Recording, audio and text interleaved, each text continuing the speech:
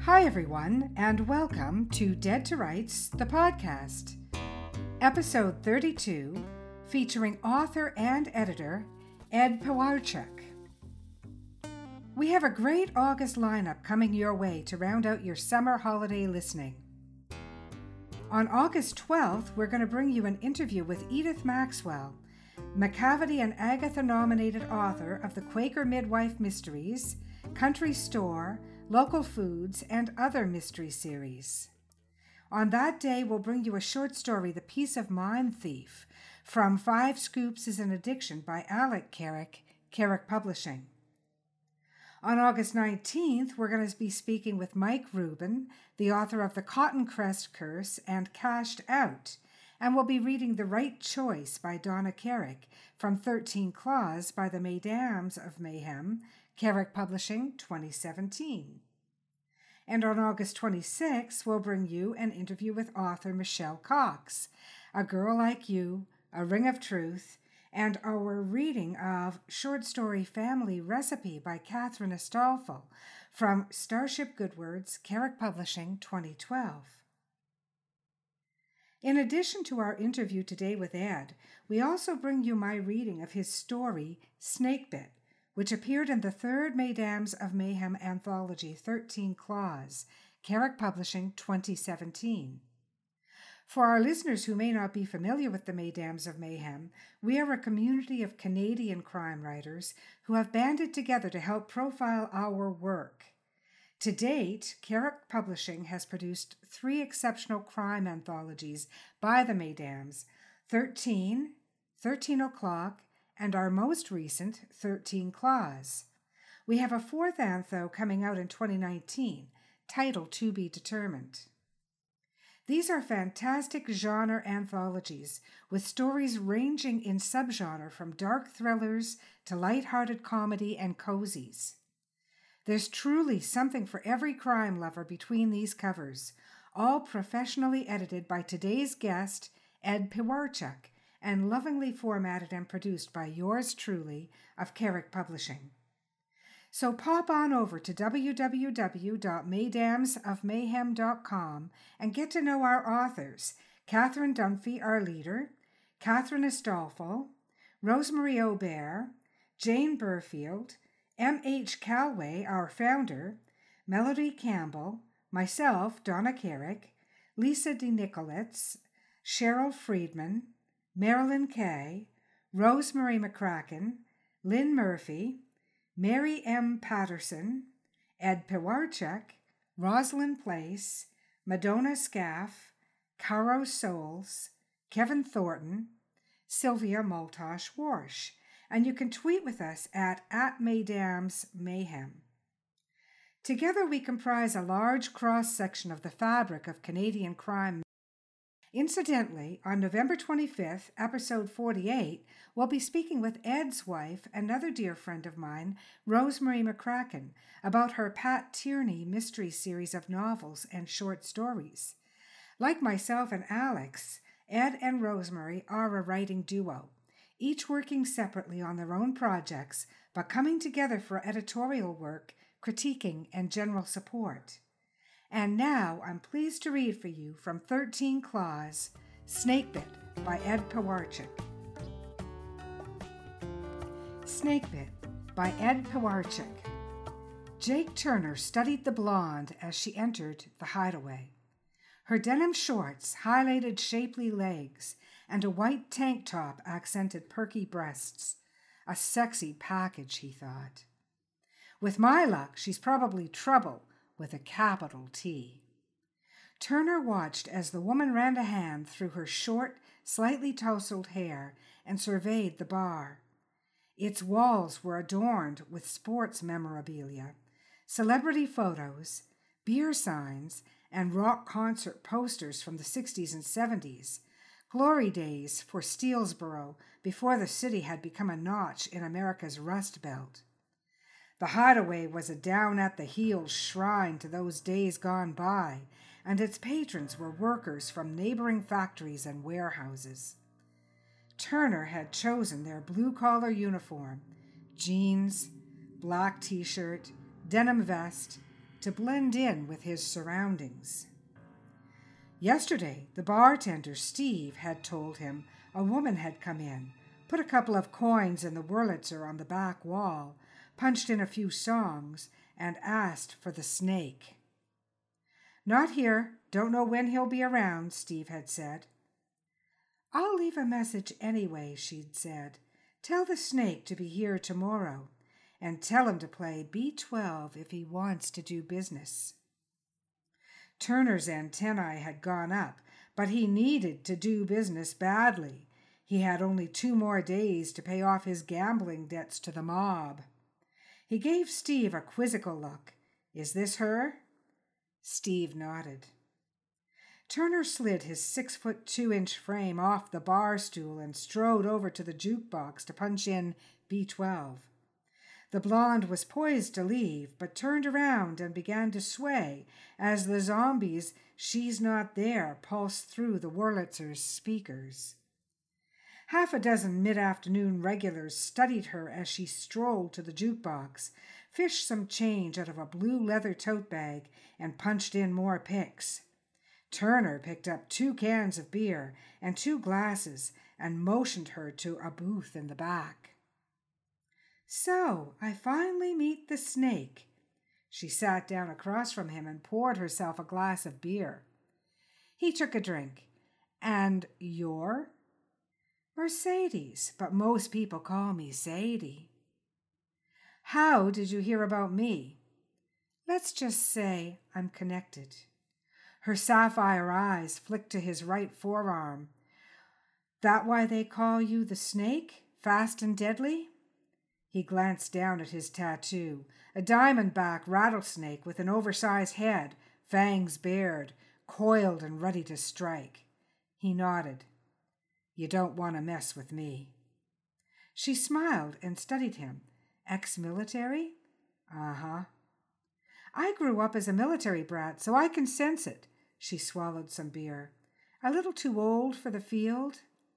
"I'm not as old as you think." He was pushing 50, but he prided himself on maintaining a ripped physique.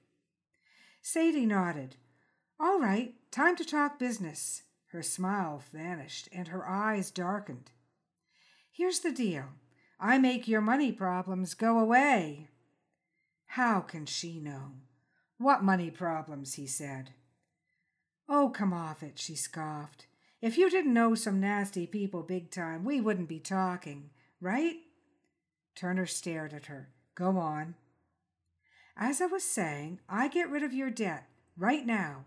Then you take out someone for me. And there'll be something extra for you once the job's done."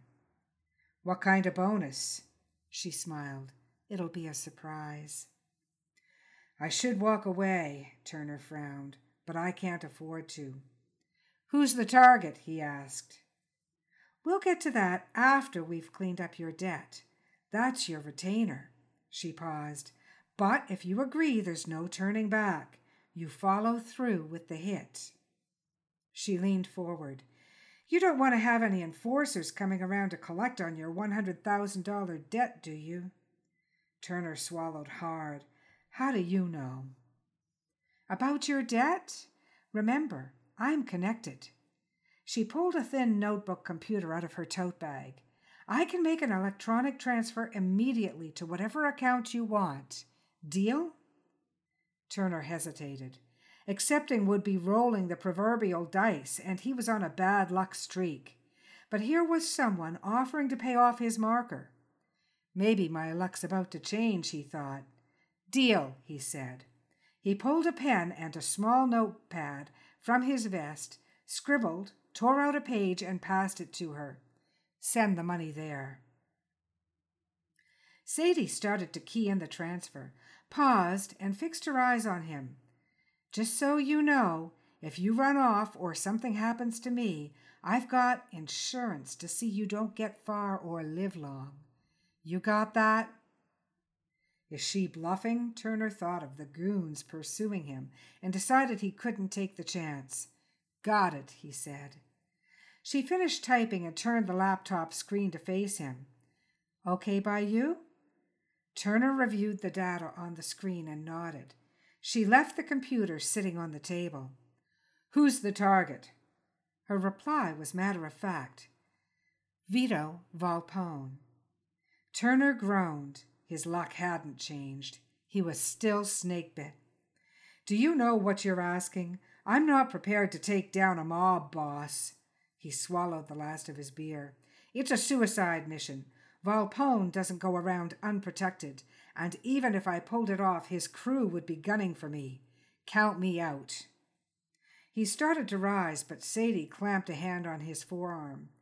"Sit down," she hissed.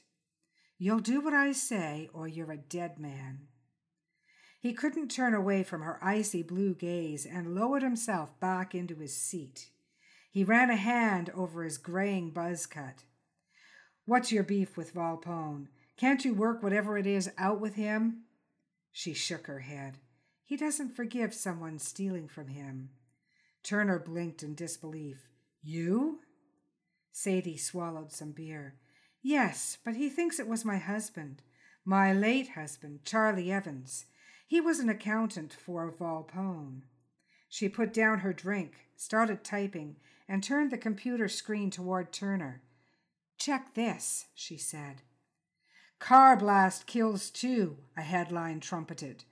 Turner read the online report about the explosion in the driveway of a posh home and police finding the charred remains of 2 bodies identified as Charles Evans and his wife, Mercedes. "No suspects," he muttered. "Police are asking anyone with information." He finished reading and turned the screen back to Sadie. "It says Mrs. Evans was killed, so who are you?" "I am Mercedes Evans.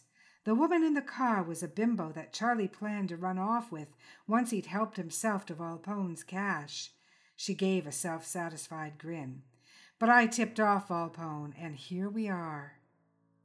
Turner's mind was reeling. "What kind of bullshit is this?" "No bullshit," she paused. "Let me back up a bit to help you understand." He took a swig of beer. "I'm listening." "Like I said, I was a military brat. I was 5 when my dad was killed. Mom remarried, another military man. She was comfortable with that lifestyle. Of course, we moved around. The last stop for me before I finished high school was a base in Arizona. I went on to college out east, graduated with an economics degree, and landed a job with an accounting firm. That's where I met Charlie Evans. He was about 9 years older than me and a star at the company." She closed her eyes and sighed. "God, he was handsome. About as tall as you, dark hair and eyes, athletic build. I was flattered that he was paying attention to me. The next thing you know, we're married and living the good life. Fast cars, fancy clothes, posh home in an exclusive neighborhood. Foolish me. I thought I was set for life, and I left the firm. So one day, Charlie was running late for a meeting. He rushed out of the house and left his computer on. I was curious and started poking around in his files and emails. That's when I discovered he'd been cheating on me and that he was working for Volpone, not on all his accounts, but the ones Charlie handled and could access added up to a healthy 7 figures. "So you were mad at him for running around," Turner interrupted. "Why not ask for a divorce?" "Because Charlie could afford a lawyer who would see that I didn't get a cent." Sadie glared at him. "I wasn't going to leave empty-handed." She paused and asked, "Shall I proceed?" Turner nodded. "I didn't say anything about what I'd found. Instead, I waited to learn more," she continued. "I couldn't count on Charlie to always be careless, so I found a hacker to get me into his computers, home and office and smartphone. While he was at it, he got me into Volpone's as well. Passwords, emails, texts, files, and bank accounts were all at my fingertips.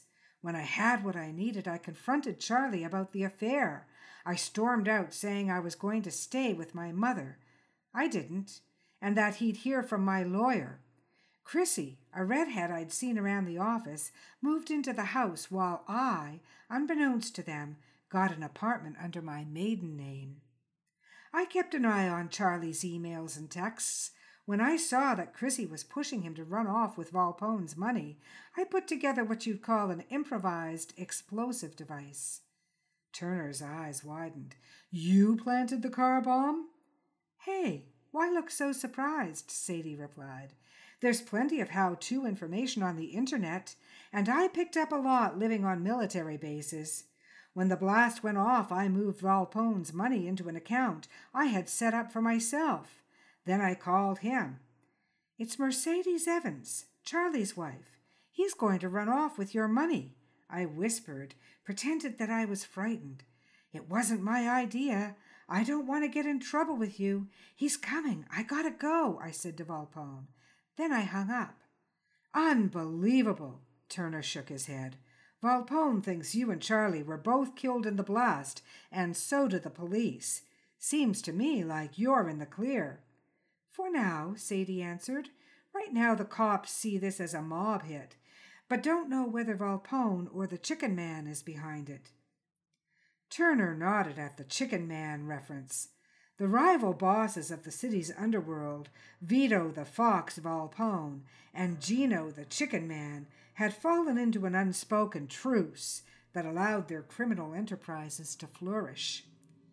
"Volpone's fuming, but he's too smart to go to war with Ciccone without hard proof," Sadie said. "But at some point the cops will figure out it wasn't me in the car. They'll be looking for me. Then so will Volpone." She paused. "Unless he's gone." Sadie swallowed the last of her beer. "The way I figure it, once Volpone's dead, there will be a power struggle inside his gang. Ciccone will try to move in, and the cops will have their hands full with a mob war. That's when I'll disappear." "Why me?" "I came across your name and your IOU in one of Charlie's files.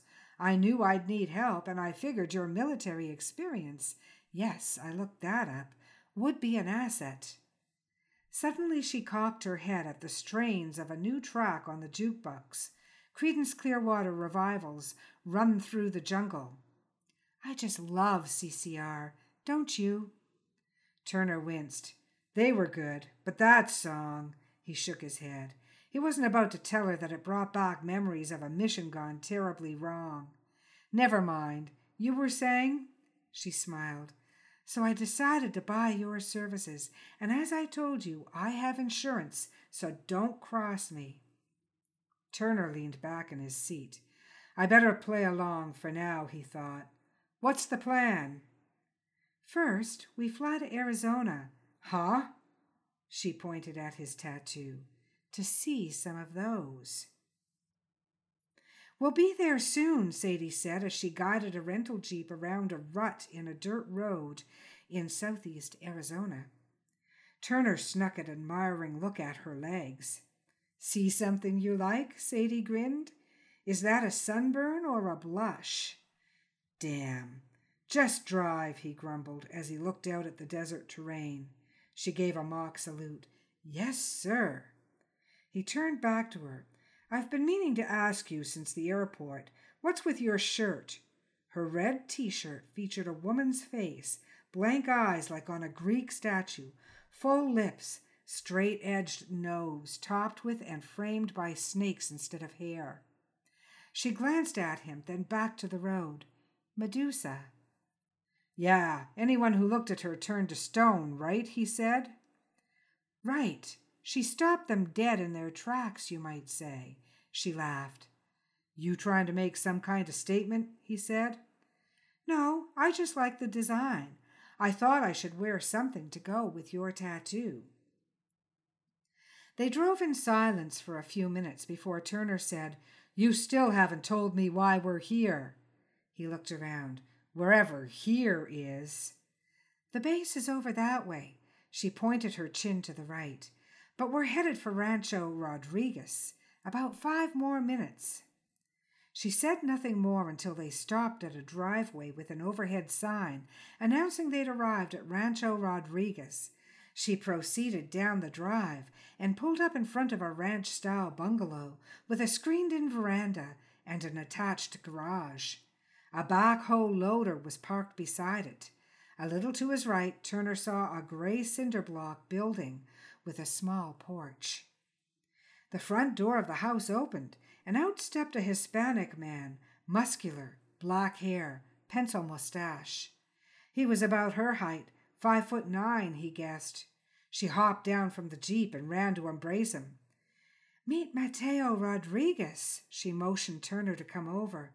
"Best snake wrangler in Arizona." Rodriguez grinned and squeezed Turner's hand. "Pleased to meet you, senor." Turner flinched and turned away from the small dark eyes in Rodriguez's weather-creased face that were boring into him. Then Rodriguez fixed his gaze on Turner's snake tattoo. "El serpiente del cascabel. You like?" he laughed. "You have come to the right place." Turner flexed his fingers as Rodriguez released his grip. Rodriguez turned to the cinder block building and motioned to Turner and Sadie to follow him. "Come, I have some work to do, Sadie. She has seen this many times, but you will find it interesting, senor." "How did you meet this guy?" Turner asked Sadie as they followed him. "I used to ride horses out here when I was a teenager," Sadie replied. "One day my horse got spooked by a rattler. I was thrown, but luckily for me, Mateo was in the area hunting for snakes. He captured the rattler, calmed my horse, and got me back to the base. The medic told me I was lucky I hadn't been bitten and only had a few scrapes and bruises. I looked Mateo up to thank him. He showed me around his place and explained what he did. I became fascinated with his snakes and his work and offered to help him in any way I could." "This is a business?" Turner said. "Quite profitable, actually." She paused. "I guess you could say Mateo became my mentor. I learned about snakes and the desert. We kept in touch after I went to college and after I married Charlie." Rodriguez stopped in front of the cinder block building. "Mi casa de serpientes. Wait here, por favor." "That's Mateo's snake house," she said. "He's got about a dozen or more species in there, mainly rattlers, a couple of hundred snakes altogether. The interior is light and temperature controlled." Rodriguez emerged from the snake house with a few clear plastic bins, each holding a rattlesnake and a long-handled metal tongs with a C-shaped end. "What's he gonna do?" Turner asked.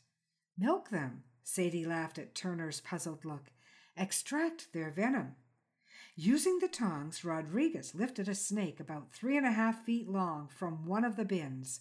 The rattler had brown blotches that stretched down its back and faded into white and black bands at its tail. "That's a Mojave rattler," she said. "It has the most potent rattlesnake venom." She paused. "There are 2 strains of Mojave rattler venom. One strain, considered the more lethal, attacks the nervous system. The other destroys red blood cells. Some Mojaves have strains of both." "How do you know this?" "A bit of research. I've learned to respect all rattlers. It's best to stay out of their way." Rodriguez placed the snake on a foam pad on a small table. At the table's edge was a glass funnel, its mouth covered by a thin, waxy membrane suspended over a vial. He grabbed the snake with his left hand and fit the snake's fangs over the side of the funnel. The rattler bit the membrane, releasing a yellowish venom. With his thumb and middle finger, he depressed 2 glands near the reptile's jaw to extract all the venom. Then he maneuvered the snake back into its bin. Rodriguez repeated the procedure with more snakes that hissed and rattled to signal their displeasure until the vial was about 3/4 full. "All that trouble for that?" Turner remarked. "Oro, senor," Rodriguez replied as he capped the vial. "Liquid gold," Sadie said. "It's worth thousands. He freeze-dries it and ships it to clinics, labs, and universities. They use it for research to make anti-venom." Rodriguez beckoned them to follow him into the snake house. "Come, let me show you my beauties." He ushered them in and stopped to place the vial in a compact fridge. Then he pointed to racks the length of the building along 2 walls, and beamed. There are Mojaves, western diamondbacks, sidewinders, corals. That's it for me. The snake house was creeping Turner out. I'll wait outside. Rodriguez shook his head in feigned disappointment and pointed at Turner's tattoo. Senor, I thought you might enjoy being among your own kind. He laughed as Turner glared at him. Forgive my little joke, por favor. He clapped his hands. Come, let us go into mi casa for some cervezas. There, Chiquita. Rodriguez placed a small square metal case on his living room table and a longer metal case beside his armchair. He opened the small case and turned it to face Sadie and Turner, who were seated across from him on a leather couch. Your special order, Rodriguez said. Inside the foam-lined case were what Turner recognized as tranquilizer darts that held a yellowish substance. I thought we were going after Volpone, not putting critters to sleep, Turner said. Then he realized Rodriguez was watching and listening. Shit, have I said too much? He turned to Sadie. Does he know about? Si, senor, Rodriguez interjected. Sadie has told me her plan. Are you going to fill me in? Turner asked. Sadie turned to face him. We're going to take Volpone down with these, she pointed to the darts. Turner looked at them. Is that yellow stuff what I think it is? Sadie nodded. Mojave venom, what Mateo was milking. She turned to Rodriguez. Can we see the rifle, Mateo? Rodriguez moved the dart case from the table, brought out the longer case, and opened it. At first glance, Turner thought he was looking at a hunting rifle. Then he recognized the components of an air gun, long barrel, telescopic sight, wooden stock, compressed carbon dioxide cartridges. Turner inspected the pieces and returned them to the case. What kind of range does it have? He asked. More than enough to give you cover and hit Volpone, Sadie replied. That's why I brought you in. You're a marksman. I'm not. Who better to administer a lethal dose of venom than the snake? She laughed. Turner shifted uncomfortably in his seat. Why all this poison dart bullshit? Why not a bullet to the head? Bam, it's over. Because I don't want it to be over like that, Sadie said with a snarl as she snapped her fingers. Volpone's made a lot of people suffer, so I want him to suffer, to know something's wrong, maybe realize he's dying. This is insane, Turner thought. Gotta talk her out of this. I heard that not many snake bites are fatal. Only if they're treated quickly, Sadie said. Even if his goons get to Volpone and get him to a hospital in short order, which they won't be able to tell doctors what's in his system, and the doctors won't have time to figure it out. So what happens to Volpone once he's hit? Let's see, she counted off on her fingers as she recited. Shortness of breath, double vision, difficulty swallowing and speaking, nausea, weakness or paralysis of the lower limbs, involuntary tremors of facial muscles, and respiratory failure. She turned to Rodriguez. That about cover it? Si, Chiquita. Rodriguez smiled as he regarded Turner. This man who is bitten, he will soon be one of Los Muertos. With a dart, how long before he's dead? Turner asked. It's not instant like in the movies. Maybe 10 minutes, maybe hours, Sadie shrugged. It doesn't matter. She stood and pulled her notebook computer out of her shoulder bag. Take care of this for me, will you, Mateo? Of course, Chiquita. Rodriguez took the laptop from her. Sadie faced Turner. I access my money from that. There's a sealed envelope with the password in a safe deposit box, and Mateo has the key. So it's in your best interest that we both return. Turner cursed silently. So that's her insurance. I'm stuck with the job. Solo un momento. Rodriguez hurried out of the room and returned with a black smartphone case with a small cartridge clipped to one side. For you, Chiquita. Sadie turned the case over in her hand as she examined it, then slipped her phone into it. Gracias, Mateo. De nada. What's that for? Turner asked. Extra protection. The cartridge holds pepper spray. It has a range of 10 feet. She attached the phone to her shorts and tugged her t-shirt over it. We'd better get going. Pepper spray. Poison darts. I've got to be careful around her. But once I have my bonus, she's history. Turner picked up the cases. Where to now? Feeling lucky? Volpone's off to Vegas, and so are we. Sadie stepped out of the Jeep and spun around to face Turner. How do I look? She was dressed in black capris and flats and a long-sleeved white shirt. Her blonde hair was tucked under a black bob with bangs wig. He grinned, like that broad in Pulp Fiction. It was 2 days later, and they were parked beside a mountain lodge, a large A-frame log house with a wraparound deck, about an hour's drive from Las Vegas, and accessible only by a dirt road that wound its way up through pines and aspens. Turner's smile quickly faded. I still don't like it. What if Volpone recognizes you? Why should he? She said. We've only met a few times when I was with Charlie, and even then only briefly. I doubt he'd remember my voice. When I called him after I killed Charlie, I was all frantic whispers. Sadie patted her wig. Besides, I'm no longer a blonde. I'm supposed to be dead. I still can't picture Volpone coming here. She sighed in exasperation. I already told you. Volpone sees himself as a hunter, and there's plenty of game around here. Bighorn sheep, deer, mountain lions. Every year he takes his family to Vegas. They stay on the Strip for the shows, and he comes up here with a couple of his boys, usually just the driver and a bodyguard, to hunt. He rents different spots, but there's always someone from the rental agency to meet him and hand over the keys. From my email and text surveillance, I found out when he was arriving. I phoned the agency, pretended to represent Volpone, and told them he'd be a day late, but to hold his cabin reservation. No problem, they assured me. She paused. But Volpone is coming today. I'm the agency rep with the keys. Don't tell me you really have the keys, she laughed. Of course not, she paused. Now go over what you have to do.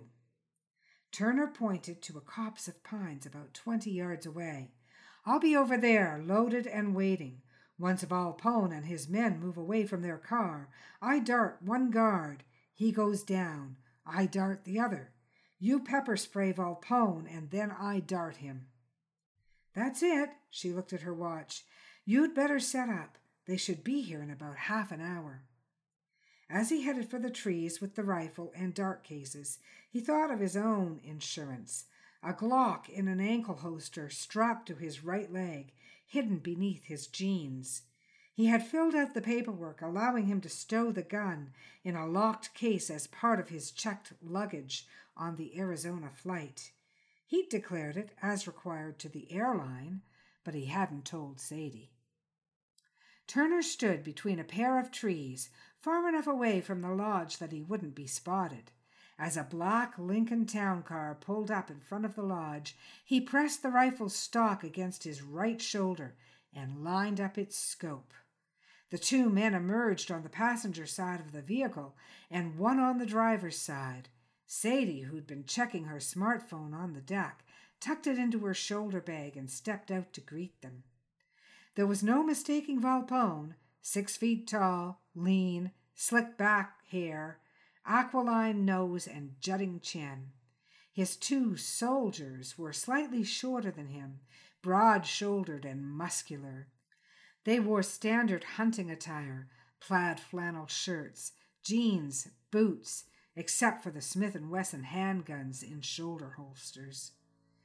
Turner followed them with the scope as they moved toward Sadie. That's it, away from the car.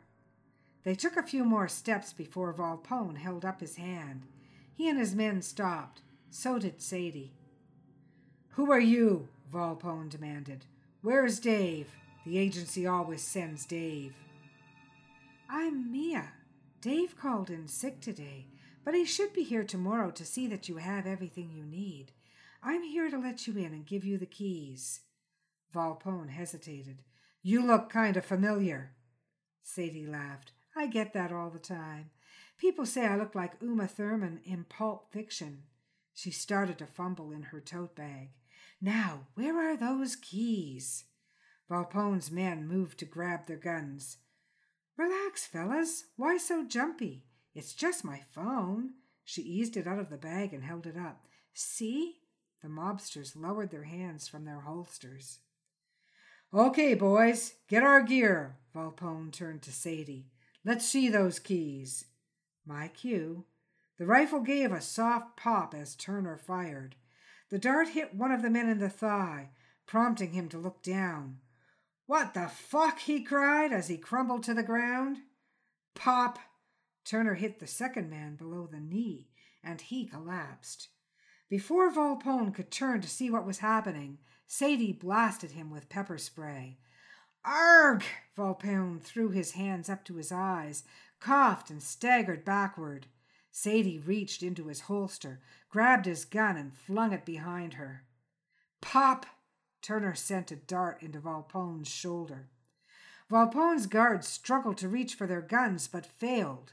Sadie sprayed their faces and tossed their weapons aside. Then she stepped back and sat on the edge of the deck. Turner loaded another dart into the rifle, aimed at Volpone again, then swung the weapon around to put Sadie in the crosshairs. It would be so easy to do it. He hesitated. I can't. He fired a dart into Volpone's thigh. I need to collect my bonus first, he thought. He stepped out from behind the trees and sat down beside her. Now what? We collect the guns and darts, then head back to Mateo's. But for now, she pointed her chin at the mobsters, we wait for them to die. They sat in silence as Volpone and his men coughed, gasped, and moaned before they stopped breathing. Turner shuddered as CCR's Bad Moon Rising came over the Jeep's speakers. John Fogarty was warning about trouble on the way. He shook his head. Get a grip. It's just a song. Something wrong? Sadie asked. Want me to change the station? She'd gone back to wearing the Medusa t-shirt and denim shorts. Leave it on and keep going. He thought of the Glock strapped to his ankle. Bang, bang. No more Rodriguez. No more Sadie. Half an hour later, they pulled into Rancho Rodriguez. It was nearly dark, but there were no lights on inside the bungalow. Mateo, Sadie called as she stepped out from the Jeep. We're here. There was no answer. Mateo. Turner stayed in his seat and turned toward the snake house. A short distance away, he saw the backhoe, mounds of dirt, and a shovel. He eased the Glock out of its ankle holster, then turned, pointing the gun at Sadie and motioning her to get back into the Jeep. Keep your hands where I can see 'em. She slowly opened the driver's door, raised her hands, and slid into the seat. Senor, over here. The voice came from somewhere behind him, near the corner of the house. As he turned his head to see where Rodriguez was, he felt Sadie's hand slam into his neck. He cried out. She grabbed the gun hand and struck it against the dashboard. The gun fell to the Jeep's floor. Pain shot up Turner's arm and around his neck. As he struggled to get his bearings, Sadie retrieved the Glock. He twisted in his seat to see Rodriguez advancing with the shotgun. He looked back at Sadie and saw her swing the gun at his back. Then everything went black. When he came to, Turner was lying face up, his hands taped in front of him. He swiveled his head to either side and saw walls of dirt about 4 feet high. A pit. His eyes widened. Help! He tried to move his feet, but they were also bound. His head and arm throbbed. He looked up to see a full moon in the night sky. He positioned his knees as if he were going to do sit-ups. Bending at the waist, he rocked forward, struggling to sit up. The effort left him panting. Sadie loomed over him. If you're thinking of yelling for help, save your breath. No one will hear you, she said. It's just you, me, Mateo, and the snakes. Dread washed over Turner. I did what you wanted. He bowed his head on his knees. Volpone's dead. Forget about the bonus. Just let me go. Sorry, Turner. I have a score to settle. I don't understand, he said. Maybe this will help.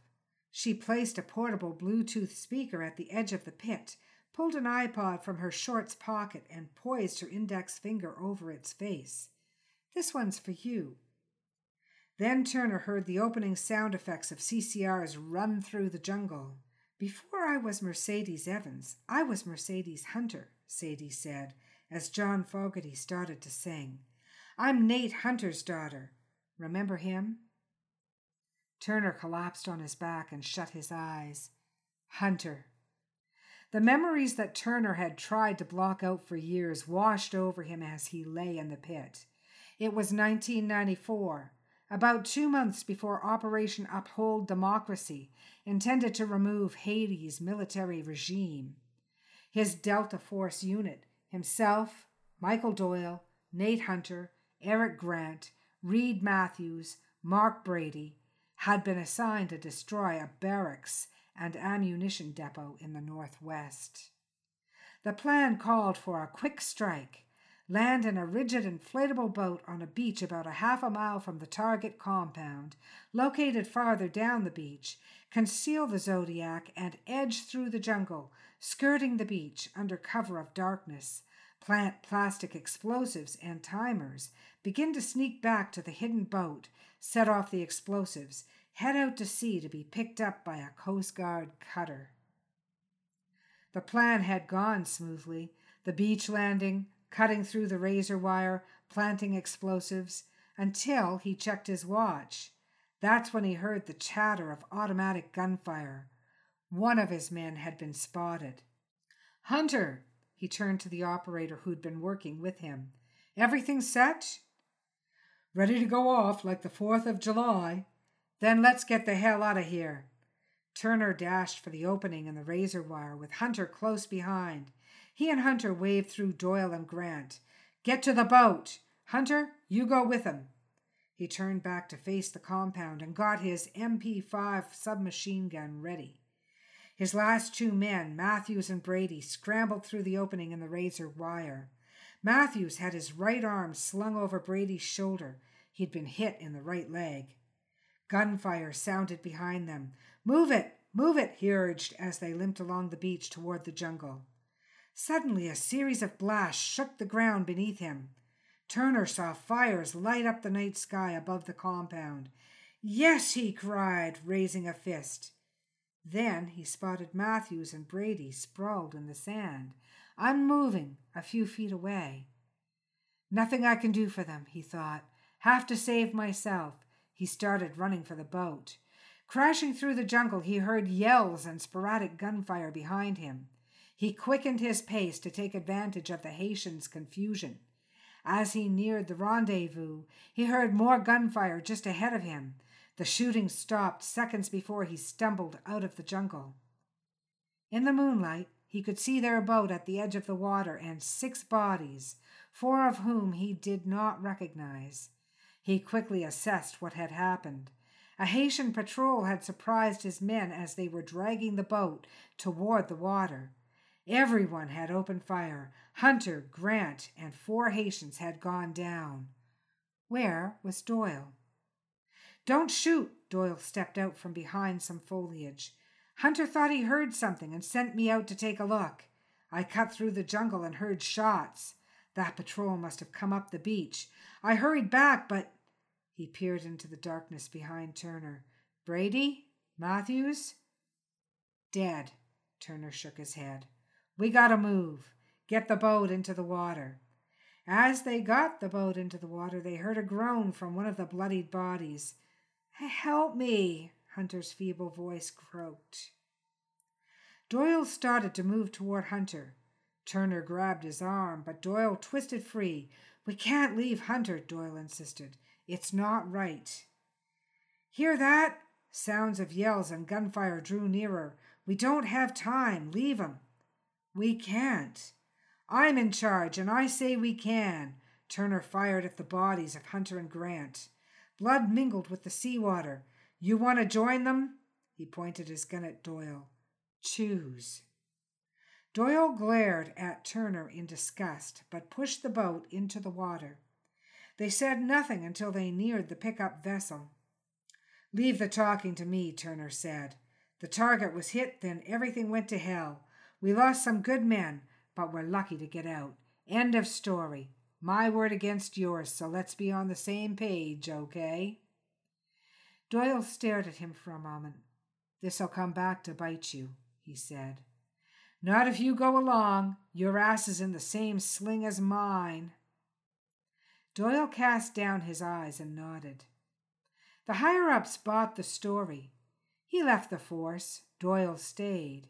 Case closed. But since then, everything in Turner's life had come up snake eyes. Guns and explosives were his stock in trade, so he joined a private military company, but he balked at being a contractor in global hotspots. He drifted into the underworld, serving as muscle and a gun for hire for the mob. Working for the mob did not provide a windfall, so he tried to change his fortunes at the gambling tables. He enjoyed a modest winning streak, but greed got the better of him. Instead of cashing in, he'd ended up in the hole to Volpone. Then Sadie walked into the hideaway, and now he was in a far deeper hole. Run Through the Jungle faded into the desert night. It was cool, but Turner broke into a sweat. How much does she know, he wondered. He decided that pleading ignorance would be his best strategy. He looked up at Sadie. Nate who? Come off it. Her voice was filled with disdain. My father was part of a raid on Haiti in '94. You led the unit. 6 men went in. Only 2 came out. Turner swallowed hard. You've got it all wrong. No, I haven't, Sadie snapped. My mother and I heard all of it from Michael Doyle. I should have shot him when I had the chance, Turner thought. Whatever he told you was a lie. I don't see why a dying man would lie, she paused. We were living on the bays down here 10 years after my father was killed. Doyle looked us up. He was dying of cancer. He wanted to atone for his sins, as he put it, and he figured we were owed the truth. He regretted not helping Dad, was ashamed of not saying what really happened that night. He told us how you killed him. She pointed to Turner's tattoo, and how we could pick you out. I didn't do anything. Liar, she screamed. She took a moment to compose herself. Okay, let's continue. My stepfather's okay, but Mom lost her soulmate, and I grew up without my real dad. We wanted justice. She ran a hand through her hair. Doyle told us you'd quit after the raid, and he didn't know where you were. Personnel records went as far as your discharge. That was the end of it for Mom. But I promised myself if I ever found you, I'd make you pay. How I'd find you, I had no idea, she paused. Things just happened. First Charlie, then Volpone, then you. Turner struggled back into a sit-up position. So, finding me was pure chance. I prefer to think of it as destiny, she said. Bullshit, like that so-called bonus. Mateo, she called over her shoulder, then looked back at Turner. Bonus? Your word, not mine. I'd said there'd be something extra for you. This is it. Turner bowed his head. No, no. Buenas noches, senor. Rodriguez was standing next to Sadie, holding a pair of snake tongs dangling a rattler. A Mojave for you. He dropped the snake into a corner of the pit. Turner pushed himself up against a dirt wall across from the snake. The Mojave hissed, coiled up, and rattled its tail. As he stared at it, wide-eyed, another one landed in his lap and slithered down his thigh. Better not move, Turner, Sadie said. You don't want to get them more agitated. What happened to that code of no one left behind, she said. 4 men abandoned, 4 snakes for you. Poetic justice, I'd say. But please, Turner begged, get me out of here. Like you got my father out of Haiti? Sadie sneered. You murdered him. No, it wasn't. He looked down and screamed as a snake sank its fangs into his thigh. He felt another set of fangs bite into his neck. He felt nauseous. He looked up to see Sadie scoop a shovelful of earth and throw it down onto his lap. The snakes became agitated, slithered around his arms and legs, and bit again. From dust to dust, she threw more dirt on him before putting the shovel down and wiping her hands. Better get the backhoe going, Mateo. She looked down at Turner. Makes it so much easier to dig and fill in a grave. Turner tried to speak, but managed only a strangled groan. Sadie waggled the fingers of her right hand. Bye, Turner. Then she disappeared. Turner struggled to breathe. His legs stiffened. It can't end like this. It can't. A vision of the Medusa on Sadie's T-shirt floated before his eyes. He realized that, like the Gorgon's victims, he'd soon be stone cold dead. The last sounds he heard were the buzz from the rattlers and the rumble of a backhoe. The end. That has been Snakebit by Ed Pawarchuk. Ed is a veteran journalist, having worked as a copy editor for the National Post and Toronto Sun, and as an editor and reporter for the Sioux Star. As well, he has edited Harlequin novels on a freelance basis and is currently a freelance editor. A lifelong fan of crime fiction, he is also a film buff and plays in the Canadian Inquisition, a Toronto pub trivia league. His short fiction has appeared in World Enough of Crime, 13 O'Clock, 13 Claws, and The Whole Shebang 3. And now I'm happy to bring you our interview with Ed Pawarchuk. Let it rot. Hello. Hi, how are you this morning? How are you? How are you doing? Good. Welcome to Dead to Rights. Oh, thank you. You're Thanks welcome. for having me. It's a pleasure to have you on, Ed. I wanted to talk to you because I try to address, for the most part, writers, and in particular new writers. And I know that you're a veteran journalist, and you worked for the National Post, the Sioux Star, the Toronto Sun. I know that you also used to edit for Harlequin, and I think that Harlequin's office was really close to where I worked at the time, wasn't it? It was indeed. I used to see you running around with your bag of notes, and you were editing for the Post at the time as well, and I think you were running back and forth between the two offices. Yeah, that's true. Yeah. I know that you're both a lifelong fan of crime fiction, and a film buff, and you're also a top-notch and in-demand copy editor. And thank you. And that was one of the main reasons I wanted to talk to you. That and your wonderful stories, of course. But first and foremost, I want to ask you about your career as an editor and the importance of editing, especially for new fiction writers. Well, I think, as I say, my editing experience started all with the, in my career in newspapers, and that kind of opened the door to doing the work at Harlequin, because I could say, well, yeah, I did edit copy, and so I think these things are. I think it's important for someone, for any writer to have somebody edit their work, simply because everybody's their own worst editor. They're not going to spot. You finish something and you think, oh, this is wonderful, and it probably is, but there's still going to be certain things wrong, and you're going to want to have an outside set of eyes look at it. Mm-hmm. And then I think, for anyone starting out, you want to put your best foot forward if you're approaching an agent, or if you're approaching a publisher on your own without an agent, obviously you have to follow whatever guidelines they have for submissions. But then once you've got your submission in, you want it looking the best you can. And if an agent or an editor for a publisher sees a lot of sloppiness in there in terms of, there's typos, there's spelling mistakes, there's grammar mistakes, that's going to be off-putting, and they're not going to want to pick up your work. Exactly. And I've heard writers argue, well, it's a brilliant story and the story should speak for itself. Well, as a publisher, I think back to when I first started getting really serious about my fiction writing.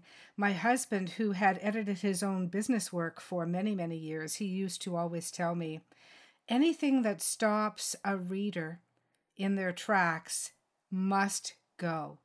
Whether it's a typo, whether it's an awkward colloquialism. If it's an appropriate colloquialism, fine, but if it's awkward, it must go. If it's going to stop somebody and make them think that you've done something wrong, it has to go.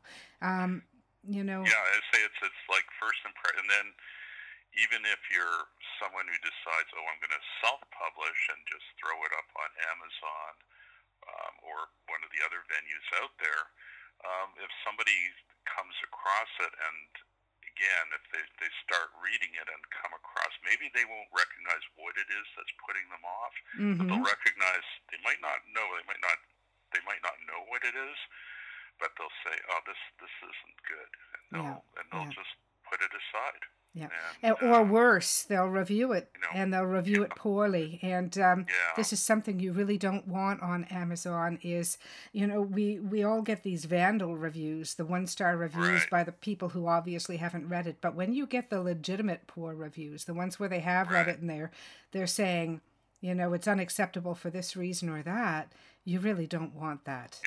Yeah, absolutely. Yeah.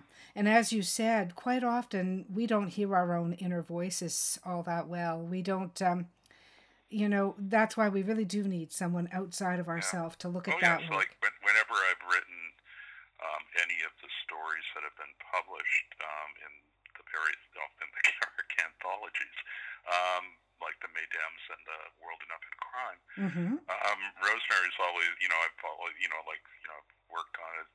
Rosemary's had a look, and then she'll spot the she'll have some suggestions, and you go and have a second look, and you tinker with it a little bit more. So and as you said, you've had stories in World Enough in Crime, 13 O'Clock, 13 Claws, and the whole shebang 3, which is the Sisters in Crime anthology, the latest one. And I've got to tell you, your stories are brilliant and meticulously plotted. They're I would call them noir.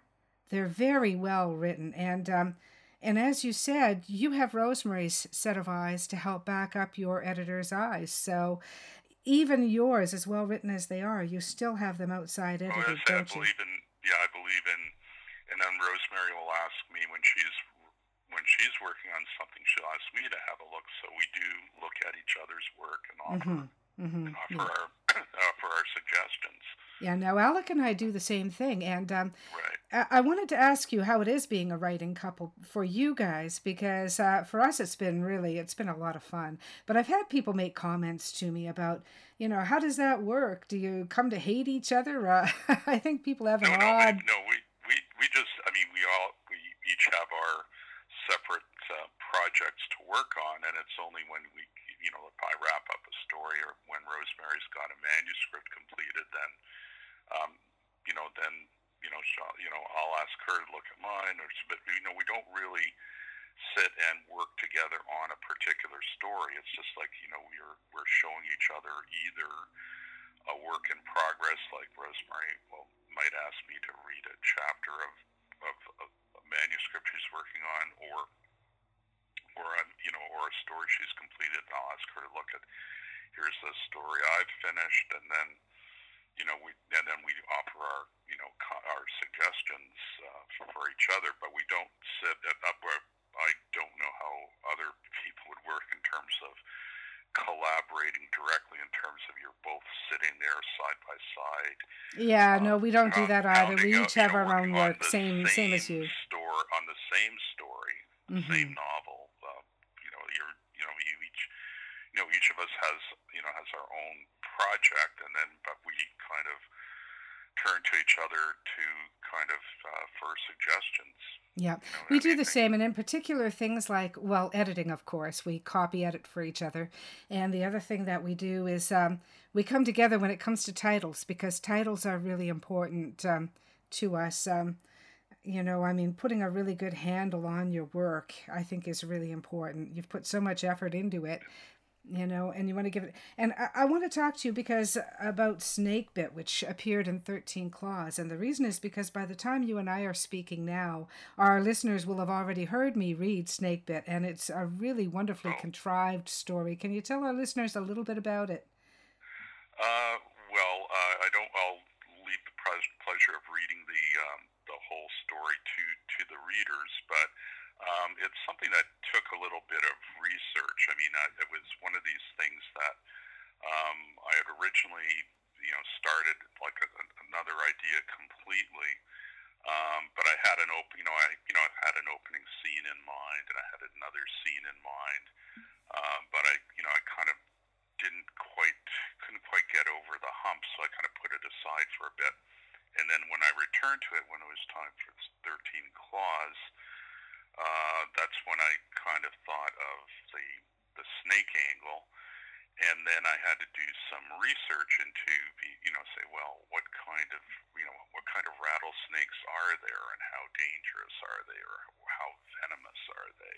Mm-hmm. And then to know that won't be giving anything away, but at one point, I have, there's a person who's basically dealing with collecting snake venom that's used in research. So that kind of thing, that kind of thing, I had to kind of look up and find out, well, how do these people extract venom from the snake? And Mm-hmm. so that in order to create one scene in the story.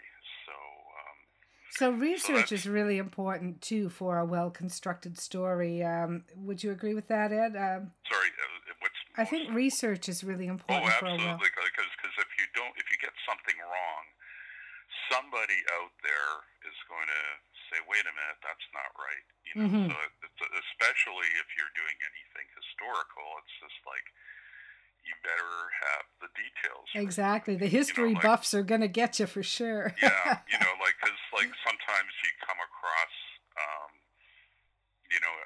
in a manuscript, some reference to some kind of, well, I guess an obvious example would be a model of automobile, and if you're, depending on when the story is set, they may say, wait a minute, they didn't start producing, if it's set in, say, 1954, then they might say, oh, wait a minute, they didn't produce that model until 1957, or yeah. So there are things like that, or the movies of the day, the books of the day, the songs of the day, or even the fashion of the day. When did this come on? Yeah. Or something like if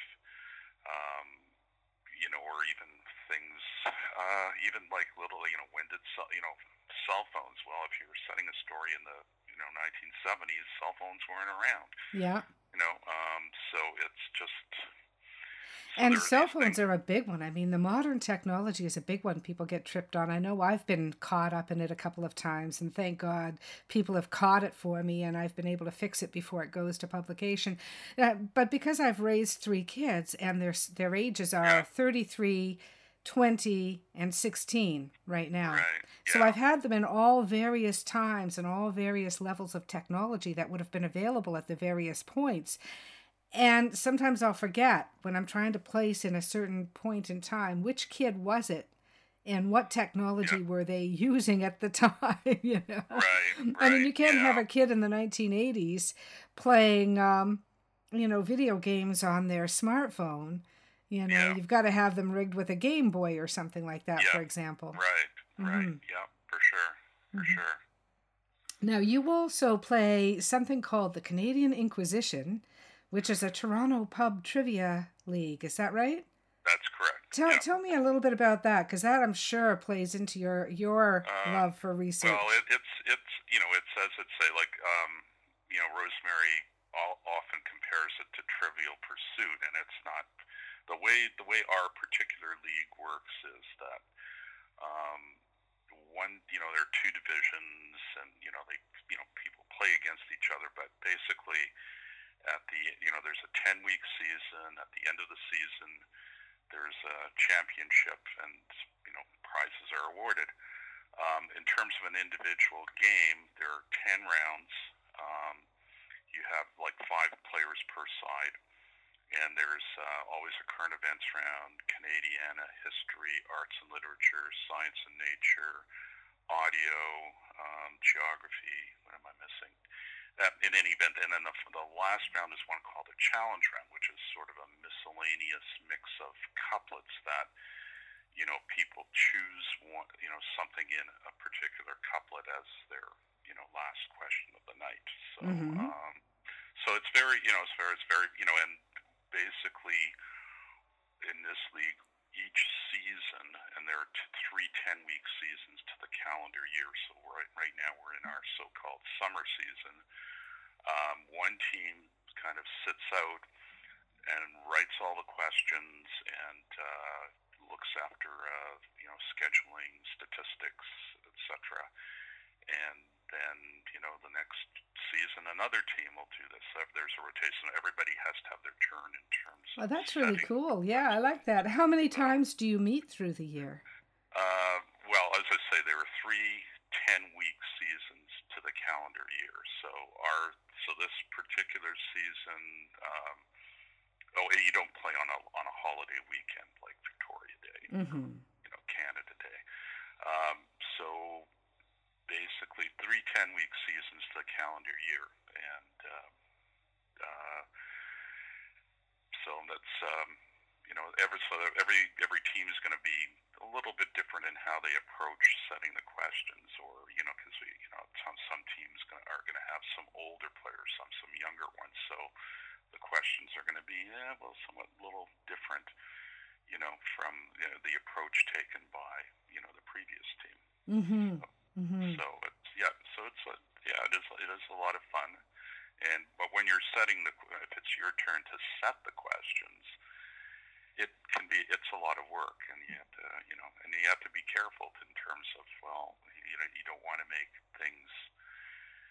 want to make a question too obscure, but on the other hand, these are bright people. You don't want to make it too easy either. So you have to strike a fine balance.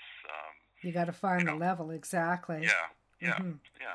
So that's got to be a little bit challenging, but sounds like a lot of fun. I wanted to ask you, on the topic of editing, the biggest difference between editing for news and editing for Harlequin novels or even crime novels, maybe the 3 things. What would you find are the big features that kind of define each of those types of editing? Well, I mean, obviously, if you're doing it for a newspaper, you're basically looking to you're looking for the basic typos, grammar, spelling, but you're also looking at the content to make sure that that's right, and if there's something that pops out at you that isn't right, then you'd go back to either the reporter or to the reporter's department head and say, well, I don't think this is are you sure about this, or and then in that case, and then you also have to be careful in terms of the legal ramifications of what somebody is writing, like if there's is this libelous, is slanderous in any way. So that's the kind of thing you'd be looking for if you're working on newspaper. In terms of Harlequin, I think this probably holds for all publishers. They have their own set of guidelines.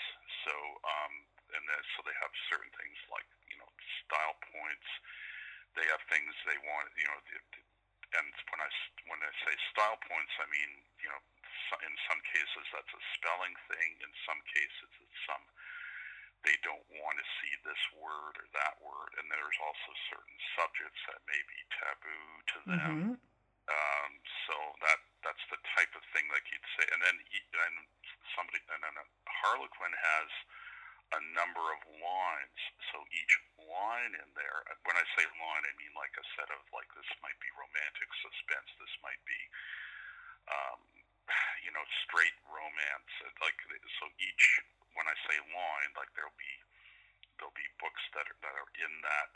So rather subgenres, is that? So it's sort of, and so that they each of those would have its own particular guidelines as well of what you can or cannot do or what's allowed. And so, like, you've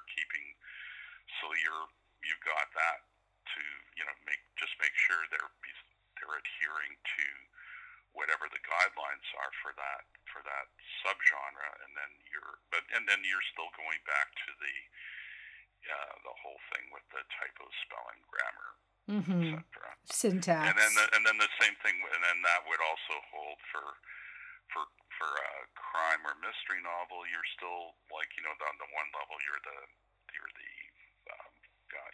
the person looking for the typos, the grammar, the spelling, but you're also, and this holds for any of the Harlequin things, you're looking for any inconsistencies, and you're looking for consistency in style, but you're going the same way all the way through. But also you're looking for any inconsistencies in the content. And I guess a favorite thing would be, and this would apply to any fiction, I guess, let's say you're reading through, and on page 5, the heroine's eyes are blue, and on page 15, the heroine's eyes are brown. Well, and that's interesting.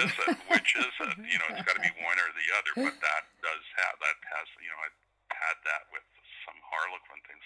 Well, and I just made a note. My thoughts, like, it goes, the way Harlequin worked is, I don't know if it still does this way, but it went back to some other editor with my notes, and then it's up to them to take it from there. Mm-hmm. So I just make a note, say, well, here it was this, here it's this, which should it be? Check with the author, which should it be? And this, Yeah. And I would think that you would run along sometimes chronological inconsistencies. Sometimes people like to kind of jump back and forth in time, which is okay as long as you say, there's some consistency in terms of what's happening in the given period. So, chapter 1 may be set in 1945, and chapter 6 in 1967, and then chapter 10 in, back in 1942 or something. Is like, it's tricky to do something like that. So somebody would have to be very careful in terms of they'd have to have worked out their timeline before. Yeah, they'd have to have a storyboard on the go. If this character doesn't appear until 1960, we can't have him in the chapter in 1954. So there's got to be some chronology, timeline thing if you're going to try and do something where you're jumping back and forth in time. But I don't think that's something I'd try personally. But, or at least write the two storylines independently and then intersperse them, or have a strong storyboard at your side while you're working. What trends do you see happening now in crime fiction in particular? Oh, that's a good question. I haven't really given any thought to that.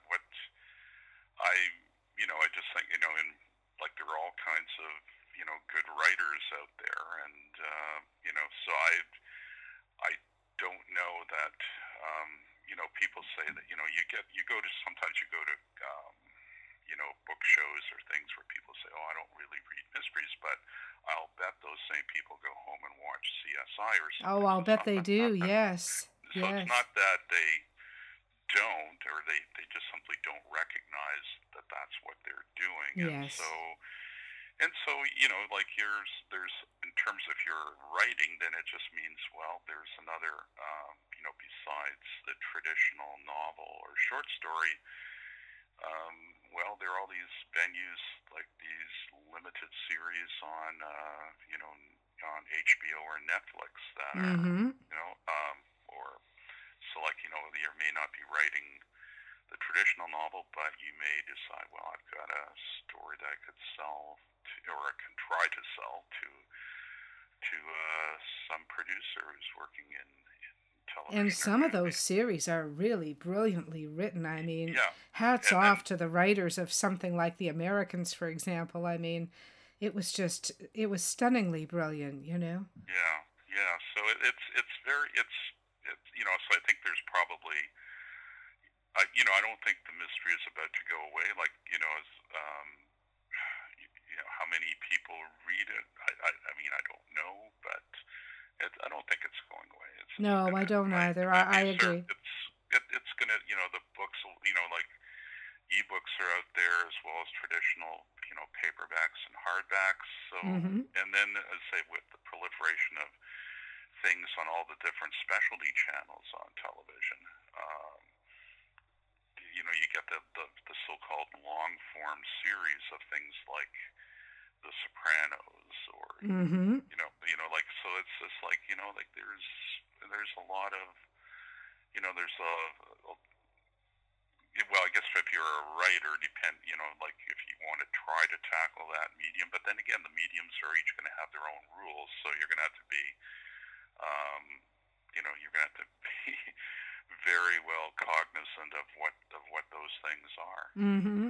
Yeah, you got to be well versed, and I think you've got to have a pretty strong story arc over a number of seasons too. Oh yeah, if you're gonna write for absolutely. that. If you're going to try something like that, but then I think somebody would start out just saying, well, I'd like to let's try my hand at a novel, or you got it'd be nice to have a calling card Yeah. even if you're going to even if you're going to something like some kind of long form things where um, the I guess the creator of the series would be the one who has the long term story arc in mind, and Mm-hmm. so Yeah. and you'd have to if you were hired to work on one of those things, but Yeah, you'd have to exactly. You'd be part of a. it's not you've got to follow this arc. You can't be wandering around completely on your own into a whole other storyline. You've got this is the one you have to stick to. Exactly. And you talked about calling cards, and I think that that's really important. I think a lot of writers really underestimate the importance of having some work to your credit. And, so it's a fine line between just pumping out something that is kind of sub quality, but to get something out there to your credit and start building your credits as a writer, your street creds, your lit creds, I guess you would call them. It's just really important because everybody looks everyone up now. And so if you're approaching an agent, a publisher, one of these TV writing series people, you've got to have a calling card. You've got to have something that they can go online. Well, you want to have something to show them, and you want to have something that looks good. And hey, if you've won an award for something you've done, Yeah, yeah. by all means, like have that as part of your resume. Exactly, and have that work well edited because they can go and look up your title and they can read the first few pages online. And believe me, a good editor can tell within the first 5 pages whether you've put the effort in. Yeah. So let's say it's important to that first impression is important, and telling somebody, oh, it really gets good on page 50. That's not going to cut it. It's not going to. It's just if it's really good, get That let and people $1.50 know will get you a small right coffee. at the beginning. That's get the reader hooked right at the beginning, not at page 50. They're not going to read to page 50. Exactly. If it gets good on page 50, then I suggest you chop off page 1 through 49. Yeah, exactly. Yeah. Exactly. Yeah, exactly. No, I hear you. I'm exactly with you on that, Ed, really. Well, Ed, it's been a great pleasure having you on. Thank you so much. And I hope that listeners are hearing what you say about the need to have your work edited. And how can people find you and how can they reach you? Well, I'm on Facebook, and then I can be reached by phone or email. edp.alpha@rogers.com is an email address, and I am on Facebook. And I'll put some links in the show notes on how they can connect with you too. So I guess email would probably be the best. Yeah, exactly. I'm not on Facebook constantly, although some people are, but I'm not one of them.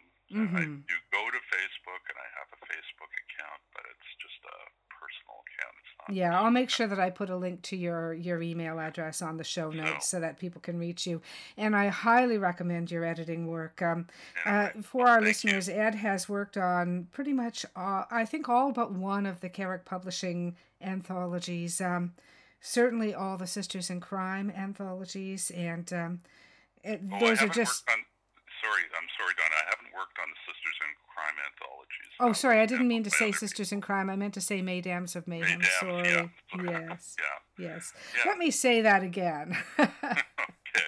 Ed has worked on almost all of the Carrick Publishing anthologies, including the Mesdames of Mayhem anthologies, and they are beautifully edited, and we thank you for your work on those, Ed.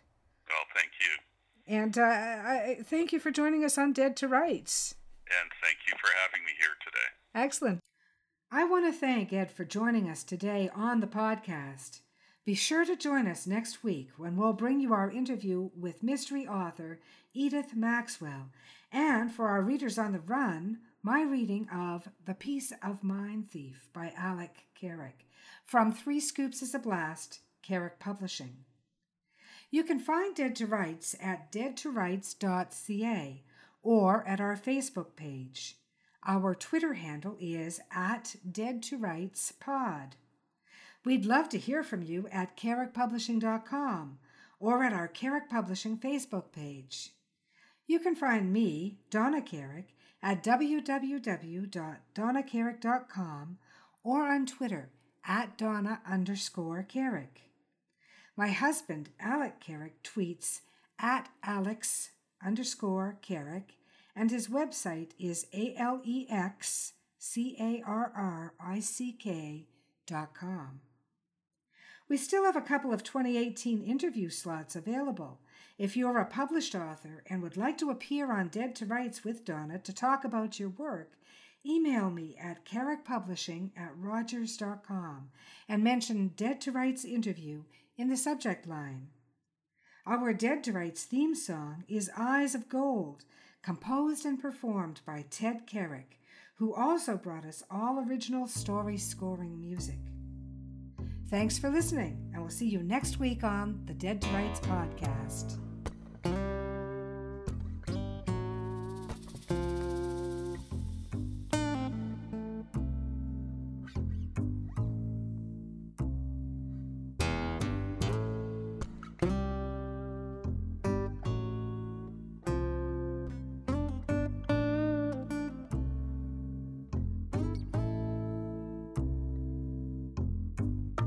A dusty road, a man alone. His vital signs go on hold. And I don't know what you've been told, but the years have turned my eyes gold. And I told you what you told me, we'd never be in the same boat for free. Yet it rides, let it ride.